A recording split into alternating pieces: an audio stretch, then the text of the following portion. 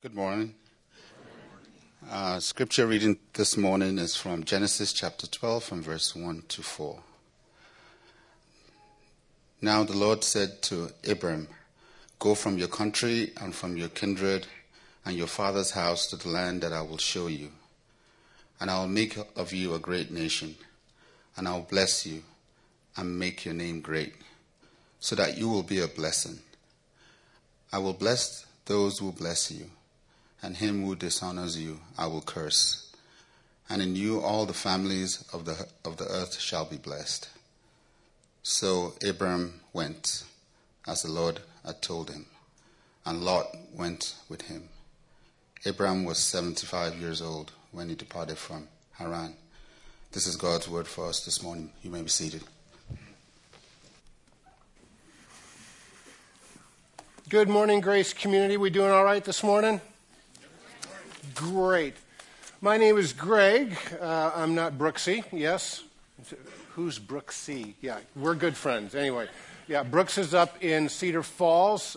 He's speaking, teaching a class in the Perspectives Global Missions Conference that's up there. He does that on a yearly basis.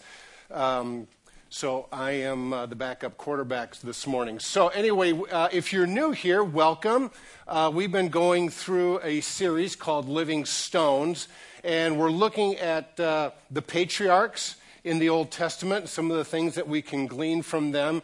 It's kind of a tag along after our series in 1 Peter that we just finished up a couple of weeks ago about where in 1 Peter it says that we, as disciples, as followers of Christ, that we are like living stones being built together.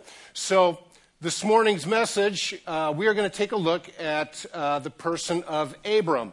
Maybe you are more familiar with when he was called Abraham later in the scriptures. So if I stumble and say Abram, it's still the same guy. But what we want to do is we want to look this morning at when God called Abram to do something that was really fantastic. And the thing that we are going to get out of this is not only did God call Abram, but God is calling you and I as well. So, if you would, let's pray, and then let's dive into the scriptures this morning. Holy Spirit, we are asking you that you would work with the scriptures, that you would bring about a mighty insight, revelation to us about what you want us to do in response to your calling on our lives. And we ask it through Christ. Amen. So, what we're going to do is we're going to be taking a look, first of all, at the character of God. As we look at what God called Abraham to do, what God called Abram to do is what we're going to see is through this calling, we're going to see some of the character and the attributes and the nature of God. One is that we're going to see God's grace in the calling. We're going to see God being incredibly patient in the calling. And then we're going to see a display of God's amazing power in the calling. We're also going to take a look at Abram's responses, okay? Some of Abram's responses are going to make you scratch your head, but we're also going to be taking a look at how Abram is responding to God's calling. Just as God's calling revealed God's character and nature, we're going to see how Abram responded is going to reveal his nature and his character. And then, of course, we want to make sure that we understand that God is calling us to something, okay? So this is not just we're going to talk about God and we're going to talk about Abram. This is something that God wants us to understand, that just as he called Abram to something, that he is going to also call us to something. So, first of all, let's go with a working definition of what calling is. Sometimes we think, well, calling, isn't that just for like special Christians, maybe elite Christians, or those that are in vocational ministry, or that's what missionaries say. I feel like I'm called to go on the mission field. Isn't calling just for a select few? And no, as we look at the scriptures, calling is really a very simple thing. First of all, there is a calling where God calls us to himself for salvation. God called you. You responded. He called you to himself for salvation. And then, once you are with him and you are abiding with him, he calls us to all sorts of various missions and adventures and tasks and privileges and those sorts of things. So, really, a working definition of calling is this. It's a message from God to you concerning some kind of task, a project, or a mission. It's directed maybe towards a certain people, certain group, certain endeavor, but it's for a desired impact. It's not this broad, generalized thing. It's usually for some kind of impact or result that has this trifold effect. It honors God, it benefits others, and then you as well can be very fulfilled. I've had the privilege over the last 4 or 5 months to be able to walk alongside and serve some educators and some teachers. And one of the things that I've done with them is I've asked them this: what is God calling you to do in your classroom? What do you think God is calling you to do in your classroom for this year? And then we have some conversation back and forth, trying to deepen it. And then after Christmas break, I sent them all an email and I said, okay, tell me this. How satisfied are you with the progress that you have made so far in fulfilling what God has called you to do? And so we get some responses. One teacher responded this way. Long-term veteran teacher. She said, as far as the satisfaction goes, I think my class, they're at about a 40 to 60 out of 100 scale. They kind of get it. She goes, but for me, I'm at a 90. I have been totally transformed as a teacher by wrestling with this concept. What is God calling me to do? It now impacts every decision that I have in the classroom. Not only the curriculum that I choose, but the how I'm taking out the lessons. And she winds it up with this. She said, God has totally transformed me as an educator and has saved me from being a burnt out teacher. All because someone has chosen to wrestle with this concept. What is God calling me to do? This kind of story is not unusual. In fact, this kind of story really can be quite familiar for those of us that are following Christ. What is God calling you to do? Now, calling seems to be a very familiar term in our culture and in our society. In business, it's a very big thing. It's like, you know what, I just feel, I'm feeling called to do this. What I like to do is, this is one of my favorite questions I ask when people visit with businessmen, with the teachers, people that want to come to me. I got a problem. Say, all right, first of all, what's God calling you to do in this situation? That frames up the discussion really quick.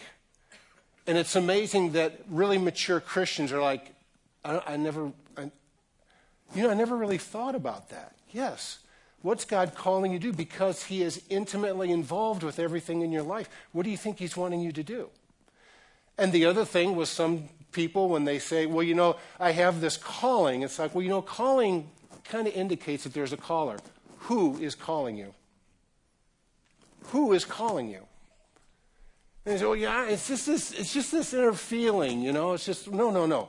Who is calling you?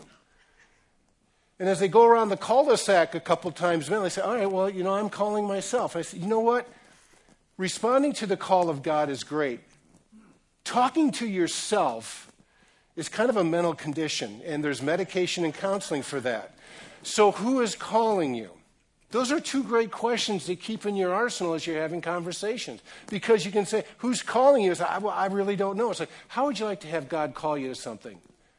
Bingo. Now we're on track for a conversation. So let's move on. Anyway, calling, it's a message from God to us, concerning something that he wants us to do to have a desired effect. It honors God, benefits others, and it'll greatly, greatly fulfill you. So, Genesis chapter 12, verses 1 through 3. What we're going to see is we're going to see God's incredible grace in the calling of Abram.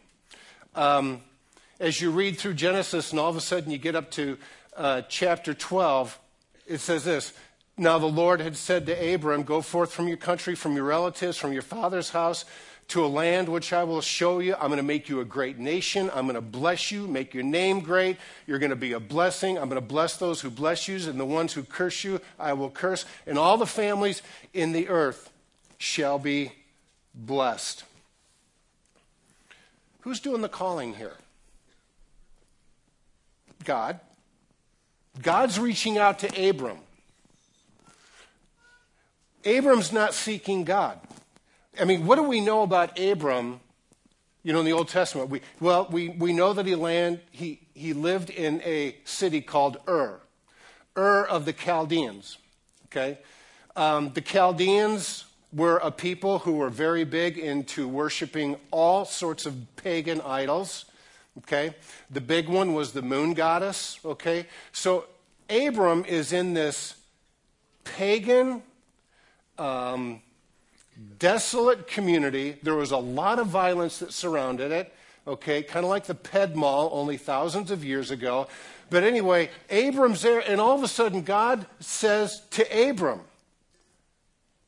I mean, what was Abram doing that would cause God to call out to him? Nothing. Abram is doing nothing. It is totally God's initiative. And he said, I am going to reach out and I'm going to choose Abram. Why? Because Abram is so righteous and so great and so noble? No. God reaches out to Abram and chooses Abram and calls to Abram because that is an indication of God's great graciousness. Why did God reach out and call you to himself? Because you had potential? Maybe you did. But God reached out and called you to himself because of his great desire and love and power for you when you weren't even looking for him. That is the nature of God's great grace in this calling. Why did God choose Abram? Because he's gracious. That's the only thing that we can really find out here. And that's the nature of God. Whether he calls us to himself or once we know him and he said, now I'm going to call you to various missions, this is all driven by God's incredible graciousness for us to partner and for us to go along for an incredible ride. So let's take a look. Let's break this down. This is God's part of this calling. He goes, look, this is what I'm going to do here, Abram. I'm going to show you this land. I've prepared this place. I'm going to take you there. I'm going to show you the land. When you're there, I'm going to make you a great nation, which means you're going to have a bunch of descendants. They're going to have descendants. And you're going to be the father of this nation. And great is going to be your dependence. He goes, this is what I'm going to do, Abram. God, I will bless you. I'm going to make your name great and famous. We're still talking about it. Yes. He goes, in fact, I'm going to bless those who bless you. And in fact, with your enemies, those who curse you, I'm going to step in. I'm going to curse them. Abram, this is everything that I'm going to do in this calling. This is what I want you to do. Abram, here's your part. Leave. That's all I want you to do, Abram. I want you to leave. I want you to leave your country. I want you to leave the Ped Mall. Okay? I want you to follow me. I want you to leave your relatives, and I want you to leave your father's house. All of these pagan influences that you have grown up in for generations, I want you to just leave it. and I want you to follow me. For those of you who have study Bibles, and it's like you notice you got maps in the back. You never looked at them. We're going to look at one, okay? So, oh, yeah, I use the maps. Okay, sure. Way down there, number 1, that's okay? And this is the journey that Abraham took. Went up to Haran, finally came down to Canaan. There's Egypt to the left there. We're going to get into that a little bit. But, yeah, that's the journey that he was going to take. Why is that important? Because we're going to turn the page backwards just a little bit to go to Genesis chapter 11. Genesis chapter 11 starts off with the account of the Tower of Babel. Of course, at the end of that, if you're familiar with that account, God scattered everyone. Everyone's going all over the place. And then it gets into the genealogy there of Seth. The genealogy of Seth. So,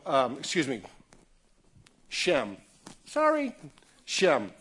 Shem, Ham, and Japheth, remember? So here's the genealogy of one of Noah's sons, and it's like you go all the way down. And what this is this is a big picture narrative. Big picture narrative, and then we get into chapter 12, which is a specific part of that narrative. Remember in Genesis chapter 1, big picture narrative about God creating. Genesis chapter 2 is more of a specific day 6 about God when he made man. It's a specific, but there are things from Genesis chapter 1 that we can glean combined with Genesis chapter 2. Same thing, Genesis chapter 11 has some real kind of hidden away nuggets that really help us to understand in what God was calling Abram to do. Because it says here, Terah. Terah is Abram's father, because the genealogy goes down, and all of a sudden you get to the bottom of the Hebrew phone book there with all those names that I can't pronounce.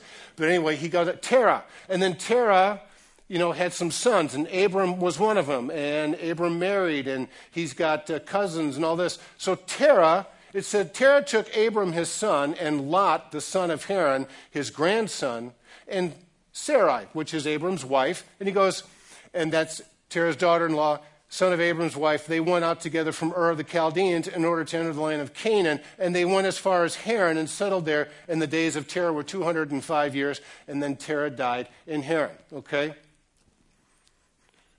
On their way to Canaan, all of a sudden, they're going to stop in the land of Haran. Here's the thing. What did God tell Abram to do? He said, go forth from your country. I want you to go forth from your relatives, and I want you to go forth from your father's house. I want you to leave it all behind. I mean, not only did Dad come with him, but Dad is leading this. Because it says that Terah took Abram. Terah took the family. They also brought Lot. Terah is leading this. This is God's call to Abram. This was not God's call to Terah, but Abram, what he's deciding to do is he's going to kind of like respond with partial obedience or selective obedience. Parents, when you talk to your kids, and what is partial obedience or selective obedience? It's disobedience. Yeah. I asked you to do this. I asked you to pick up your room, but what you did is you actually tried to clean up the living room. That's not what I told you to do. Partial obedience is actually disobedience. And what we see is God's incredible patience here, because God says real clearly, I'm going to give you all of this. I'm going to do miraculous, wonderful, powerful, huge things. All I want you to do is leave, and I want you to follow me. And what Abram does is he decides, you know what? God, can I call an audible at the line here? Can I just change some things? Because I think I got a better plan. I think I got a better plan, God. So what I'm going to do is I'm going to pack up a lot of baggage, and I'm going to take it with me. And in fact, what we're going to do is we are going to go, and we are going to not go right over to Canaan. We are going to go north to Haran. Okay? Now, some commentators say, why did they go to Haran? Why did they go to Haran? Why did Terah want to go to Haran? And it could be that, well, you saw Terah had a son named Haran. There might have been something about the city. He goes, you know what? I'm longing. I miss my kid, and as a result, I want to go over there and I want to live, vicariously through this city for my son. We just don't really know. But all we know is that Abram took his father, and he's letting Dad lead. Is it okay to let Dad lead? As long as you're in his house, and as long as you're maybe under 18. There's a reason why God said in the garden, for this reason a man will leave his mother and father, and he will cleave to his wife, and the two will become one flesh. There's a leaving. Doesn't mean an abandonment, but there's a leaving and then a cleaving, And in essence, this is what God is telling Abram to do. Leave. Leave. Not bring, but leave. And I think Abram is still, as an adult male, still letting his daddy call the shots in his life. And even when God intervenes and says, look, you can listen to your daddy or listen to your heavenly Father because I'm going to do something. Or your daddy, all he's done is led you here to Ur and moon worshiping and violence. I've got a better, more abundant life. Follow me. But he decides he's got a better way. The other thing is he took Lot. As we'll find, Lot's a piece of work. Lot, as we read, as we go on, it's like, why did you choose numbnuts here? I have no idea. Do you not have any other friends or something like that? But you chose Lot, okay? So first of all, and this can happen to us, God calls us to something, and we decide to call an audible. God puts something on our heart by his graciousness, and he said, you know what, this is something that could be. And now because I'm working in your heart, it's something that you say, this should be, this must be, this is something that must be done. I really sense God is calling me to do this. And he wants it done this way, and we decide to call an audible and change it because we believe, God, I've got it from here. I've got it from here. Let me take it and let me run with it according to my own plans. So anyway, the first thing is that partial obedience or disobedience. The other thing is that can happen, as we see in God's call to Abraham, what can happen to us is that we start to settle. We start to settle. It says here, Terah took Abram his son, Lot, the son of Haran, all that, and he went from Ur of the Chaldeans, and they went as far as Haran, and they settled there. The word settled there does not mean, I stopped at the Holiday Inn Express, we got new supplies or whatever. They bought a house, they planted their flag, they're going to stay. And as we see, they stayed there until Daddy was gone. Abram didn't want to leave his father, so he waited until God said, I'm going to remove your father. 205 years. But anyway, he settled there. Why would he settle there? Now, they came from, Ur, which was a violent place, moon worshiping, very pagan, very demonic. And we're going to move then up north, as you looked at the map, to Haran. And Haran was actually a very commercial place. A lot of trade went there. It was closer to water sources. It was actually a place that was very nice to live in. Okay? You see, Haran was the land of comfort. Canaan was the land of promise. And it's okay to have lands of comfort. It's okay to have a place of comfort. But it wasn't that God said, I'm going to take you to a land of comfort. I'm going to take you to a land of promise. There are those I wills. I'm going to do that here, but I'm going to do those things, Abram, in this land that I'm promising you. You know, there are a couple things that happen to us as followers of Jesus when we sense that God is calling us to something. One of the things that's very common is that Christians, we sense that God is calling us to do something, and as soon as we run into any kind of difficulty, hardship, opposition, anything like that, we fold and we give up, and it's like, I guess God's not calling me to this. You know, we're going to have this ministry to someone, and all of a sudden some lone objector said, you know what, I don't like what you're doing. Oh, God must not be in this anymore. It's like, come on. One of the things that calling does is that it ignites a passion within a believer. When they finally start to get this sense, you know what, God just didn't call me to himself, but as I look at my life, he has prepared me for something, and he's put this desire on my heart that is something that could be, that it should be, and now it must be, and there ignites a passion. There's this drive, and there's something to say, you know what, there is an obstacle in my way to get this calling fulfilled or to continue on with this calling, and it's like, here's an obstacle, here's a road bump, whatever metaphor you want, but it's like calling says, I'm not going to stop. Well, that's a big wall. Well, I'm either going to go around it, over it, through it, under it, whatever it is, but I'm not going to stop because there's something that God is doing deep within your life. Who doesn't want to have a life that says, I've got that kind of passion and drive that when difficulties spring up, it's like, we're moving on. We are not stopping. This is what God has called me to do, and I'm going to do whatever I can to make sure that I do my part in getting it fulfilled. Very common. Here's the uncommon one, but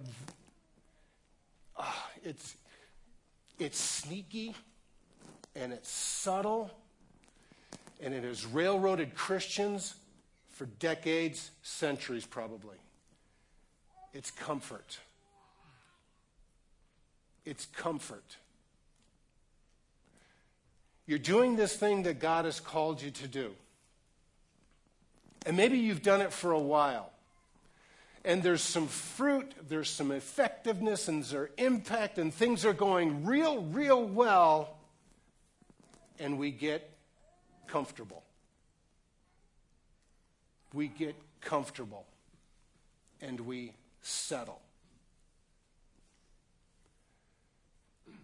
The relentless pursuit of comfort is the enemy of excellence. It's okay to be comfortable. I like a comfortable bed. I've got a favorite chair. I'm sure you do. When you go on vacation, you say, like, you know what? I'd like to stay in a comfortable place. Okay? It's okay. I've got a nice house. I find that comfortable. That's okay. Leisure activities. I like to play golf, or I like to fish, or that's okay. But in our culture right now, we have this relentless pursuit of comfort. Because when we reach a certain level of comfort, that no longer satisfies, and so we want a greater level of comfort. A greater level of comfort. And then all of a sudden we find out all we're pursuing is comfort, and what God has called us to do is now a distant memory. Ministries that have grown large and impactful, all of a sudden the finances, the fame, the comfort, whatever it is, becomes so overwhelming to them, they start to coast. Okay? Let me give you an example for parents. Parents, you say, I want to raise my kids right. I want to be involved with them. And when they're young, we just focus in on. We're reading all kind of books about parenting, and we're with friends and all those. And they grow up, and it's like, I want to make sure they get a good education, those sorts of things. And then all of a sudden, high school happens. And for some reason, parents start to coast. They get comfortable in their parenting. And they feel like, I've done my work. Man, I've labored hard to raise my kids. And now all of a sudden we've got hardly any face-to-face communication. We're not pouring into them with the same rigor, the same fever, the same what could be, should be. And we start to coast. And then 80% of them, when they go off to college, they abandon their faith. And I really think it's because what happened at home got too comfortable. It got too comfortable.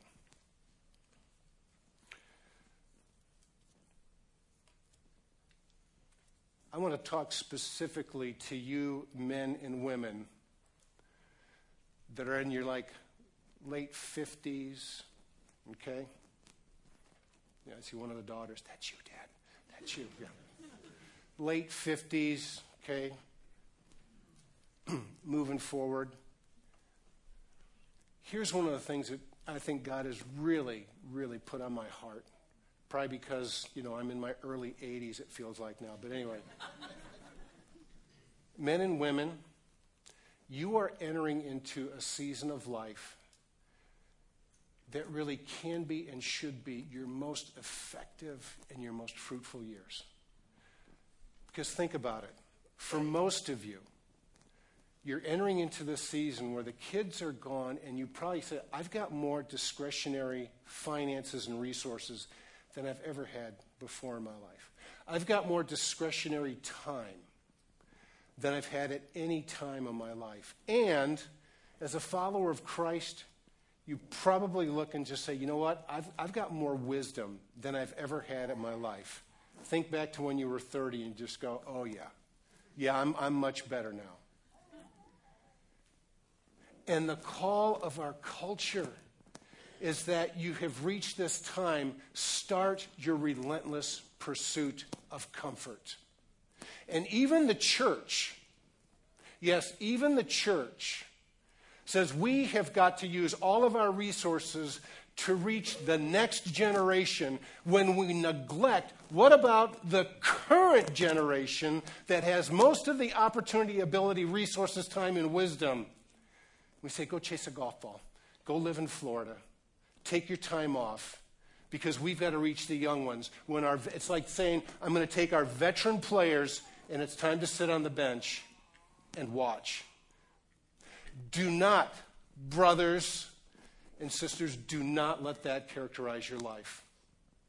This is a time when you should fervently ask, God, what are you calling me to do? What are you calling me to do? And let the Holy Spirit light that fire within you and finish this season of your life with great vigor. What athlete, men, what athlete, when he sees the finish line approaching, starts to slow down? The loser does. The champion does not. The man and the woman of God does not. Do not let your life start good, get strong, and then coast to the finish line. There are too many people, there are too many problems out there that God wants to use you. He wants to go and be a solution to those problems, and he wants to take you with him. God is very patient in this calling. So we go on. Abram went forth as the Lord had spoken to him. Lot went with him. Abram was 75 years old when he departed from Haran. Abram took Sarai, his wife, Lot, his nephew, all their possessions, which they accumulated, the persons which they acquired in Haran. They set out for the land of Canaan. Thus they came to the land of Canaan. Finally, Abram, you're here, all right? Abram was to leave. This is sounding funky. Or is that just my voice that is funky? It's my voice? Okay. Good. Josh, you want to come up and finish for me? Is it? Do I smell? Okay. So Abram was to leave. This is the time now when God said, I will. It's game time now. ready to watch God do something incredible, all these things. And then fear sets in. Disobedience, settling, and fear will derail you if you let them in what God calls you to do. Said there was a famine in the land. So Abram went down to Egypt to sojourn there, for the famine was severe. This is not just, the things on the grocery store shelf, they're just not as plentiful. No, it was severe. This is serious stuff. And it came about when he came near to Egypt, he said to Sarah, his wife, said, "See now, I know that you're a beautiful woman." You flatterer, you. "And when the Egyptians see you, they'll say, 'This is his wife,' and they'll kill me, but they will let you live. Please say that you are my sister, so it may go well with me because of you, that I may live on your account." All right. There is so much here, but I want to focus on this. Again, Abram goes to the land. God said, now it's time for the I wills. This is where God is going to show up. He's been so patient, so gracious. And all of a sudden, we've got something that is really significant, and Abram is afraid. Is it okay to be afraid? Yes. Yes. Because there are things that come up in life that are really fearful. These are some very severe circumstances. Okay? And maybe you have faced or are facing or will face some pretty significant circumstances that cause fear. Okay? But what happens is that fear should lead us to God, draw us near to Him, okay, instead of trying to come up with some kind of compromise. When we look to ourselves only and trying to come up with a solution to fear, we will cave. We will cave and we will compromise. And this is what we see Abram do. He said, okay, we're going to go to Egypt. First of all, he should have stayed there. It was the land of promise. He's now going to the world to look for answers. He should have stayed there. Well, it was hard to stay there. Yeah, but God said, I will do these things. So he goes to another place instead, another pagan, idolatrous place. And he comes up with this audible at the line. Okay? Because when we are fearful and we start to compromise, and if you've done it before, because I have, we come up with some really, really stupid things to do. Not only stupid, they could be dangerous. Had you thought that through, Greg? No, I didn't. Well, that's why you're where you're here right now. This is what stupid does, okay? So he says, look, we're going to go here. And they go, look, sweetie, you smoke show, tell them that you're my sister. Because if they know that you're my wife, here's what they'll do. Here's their reputation. Because they're going to just take you, they'll kill me so you're no longer married to me, and they're just going to take you. But if you say that you're my sister, okay, then they're going to let me go. Any concern for your wife? What do you think they're going to do to her? Do you think you're going to give her a one-bedroom apartment and let her stay by herself? No. They're going to kill me. They'll let you live. Please say that you're my sister, so it'll go well with me, so that I may live. Here is Abram, and now he is living like the world, okay, thinking like the world, and his preferred pronouns are me, myself, and I. No regard for his wife. Came about when Abram came into Egypt, and the Egyptians saw that the woman was very beautiful. Pharaoh's officers or officials also saw that, praised her to Pharaoh. The woman was taken into Pharaoh's house. Yeah, it's going to be a party there, girl. Therefore, he treated Abram well for her sake, gave him sheep, oxen, donkeys, servants, female donkeys, and camels. In the midst of following God's call, there may be the opportunity where cash, comfort, and compromise are an unholy trinity that will try to pull you off course. Abram's taking a big bite of this sandwich, and it's just not good. Let's take a little bunny trail, okay, on Sarai. She's 65 years old now, here. You know the reputation of Egypt. Very, very beautiful people, very rich, wealthy. They dressed well, jewels, diamonds, gold, all that stuff.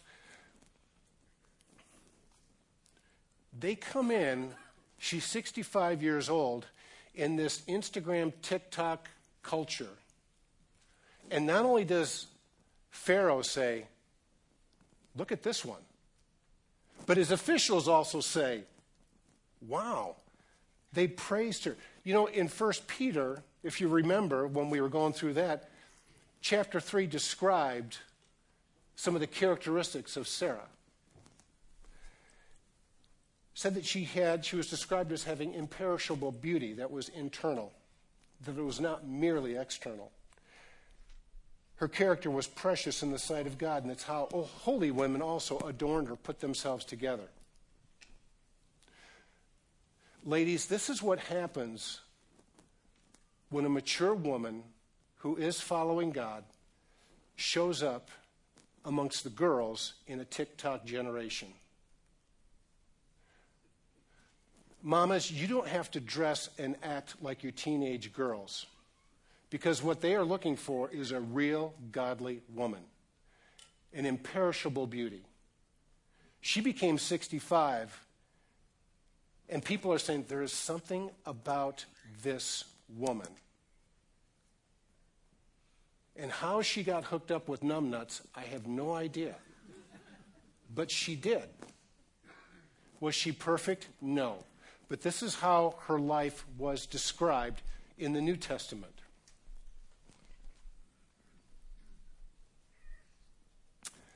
I remember reading about Chuck Colson. Anyone remember Chuck Colson? Nixon, Watergate? Sent to prison. He was a special counsel to President Nixon. He got saved, started prison fellowship, became very impactful and influential. And he would say that when he was working in the White House, when evangelical leaders would want a meeting with President Nixon because they had a bone to pick or they wanted something with some legislation or something like that, they would come in and it's like, yeah, I need to talk to the president about this. He said all we had to do was bring them in, give them a little tour of the White House, show them, give them a pair of expensive cufflinks, schmooze them, give them some cash, tell them that they're awesome. And then bring him in front of the president. Hey, can we get a picture with you? He'll sign it, man. You can take it back to your church. And then when you get back to the church, it's like, well, Pastor, what did you talk to President Nixon about? Oh, I never really got around to it. Because cash and comfort led to compromise. Last thing, God's power in the calling. God's been gracious and patient, and now he's going to get very powerful because he takes his calling seriously. It said, but the Lord struck Pharaoh and his house with great plagues. Struck it with great plagues. You see, because God had a plan, he goes, look, you're going to have a kid, we're going to make descendants, and you're leaving her in Egypt, okay, it's time for daddy to step in. Because you two, I need Sarah to go with you to Canaan. So this is where God steps in. And Pharaoh even says, what is this that you've done to me? Why did you not tell me that she was your wife? Isn't it sad, Christians, when it's the secular humanist that sometimes has the better moral compass than us? Or when you're trying to witness or something to it and say, when your coworker, your neighbor, your kids, whatever it is, say, why should I believe what you believe when it seems that you don't even believe what you believe? Why should I? This is what compromise does. We think we got a great plan, but coming out in the wake behind us is a lot of stuff that does have a negative impact. But God is sovereign, gracious. Remember, calling, it's a message from God to you. about doing something to some people for a certain effect, that God's honored, you're benefited, and that you're fulfilled. Os Guinness, I'm going long. Can you put another 20 minutes on there? You can't? Okay. We've picked on Abram enough, because it'd be very easy to sit back and just kind of go and cluck our tongues. Further on, we read, and you're probably familiar, there was the account where God said, take your son, your only son, I want you to take him up to the top of Mount Moriah, and I want you to sacrifice him. And it said that Abram did it without question. Took him up there, even took 2 servants with him as witnesses, and you just kind of go, tied him up. This is not an accurate picture, because Isaac at that time was probably in his 20s, a young man. He could probably take a guy that was over 100, you know. But Isaac was very willing. He got it, and you just kind of go, I don't get this. But there was no hesitation. There was no compromise. There was no calling an audible. Was there fear? Probably, but it didn't lead to compromise. It led to God. Okay? Now, as I'm sitting here and I'm looking at this passage over this week and stuff, and I'm just kind of going, you know, it's easy to start poking holes at Abram, but I'll tell you one thing. If God said, Greg, take your son and kill him, I'll be honest, I don't know if I could do that. I just don't know.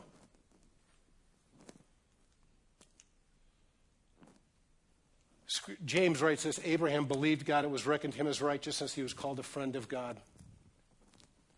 Now we know that he didn't kill Isaac. God intervened and said, stop. Why'd God do that?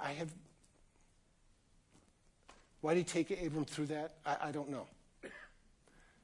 But Abraham had no hesitation. Isaac had no hesitation. He discipled his kid well. How can Abram go from Egypt and Canaan to grow? Because he got to know God. He became fearless.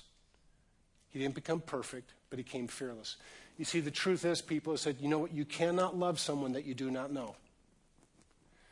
You cannot serve someone that you do not know. You cannot devote yourself to someone you do not know. You cannot sacrifice. You cannot trust. And you cannot completely put your faith in someone that you do not know. The big takeaway in looking at Abram is that he got to know God and his life was totally transformed. And if we do not take the time to get to know God by seeking him earnestly and through the scriptures, how can you love him? How can you say you trust him? But when you do know him, it changes everything. It changes everything. Os Guinness, in his book, The Call, says this. Deep in our hearts, we all want to find and fulfill a purpose bigger than ourselves. Only such a larger purpose can inspire us to heights that we know that we could never reach on our own. For each of us, the real purpose is personal and it's passionate to know what we are here to do and why.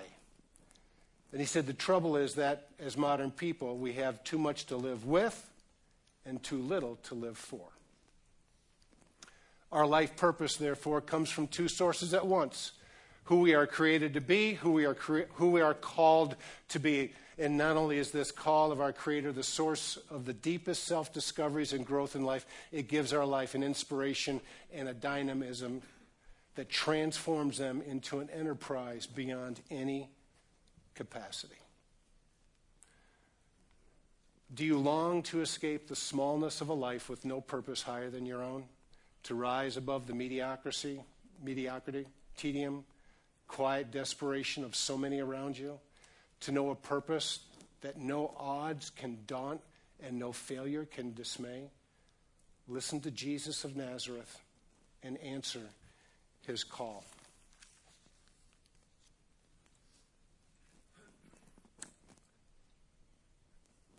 To ask God, what are you calling me to do? What do you want me to do? Your life may be broken, desolate, a train wreck, whatever you want, and God has restored you. God has brought you back to some realms of normalcy. He's not done yet. It's what now? What if an entire congregation would take seriously the question, God, what are you calling us to do? What are you calling me to do? To which I say, let's find out. Let's find out.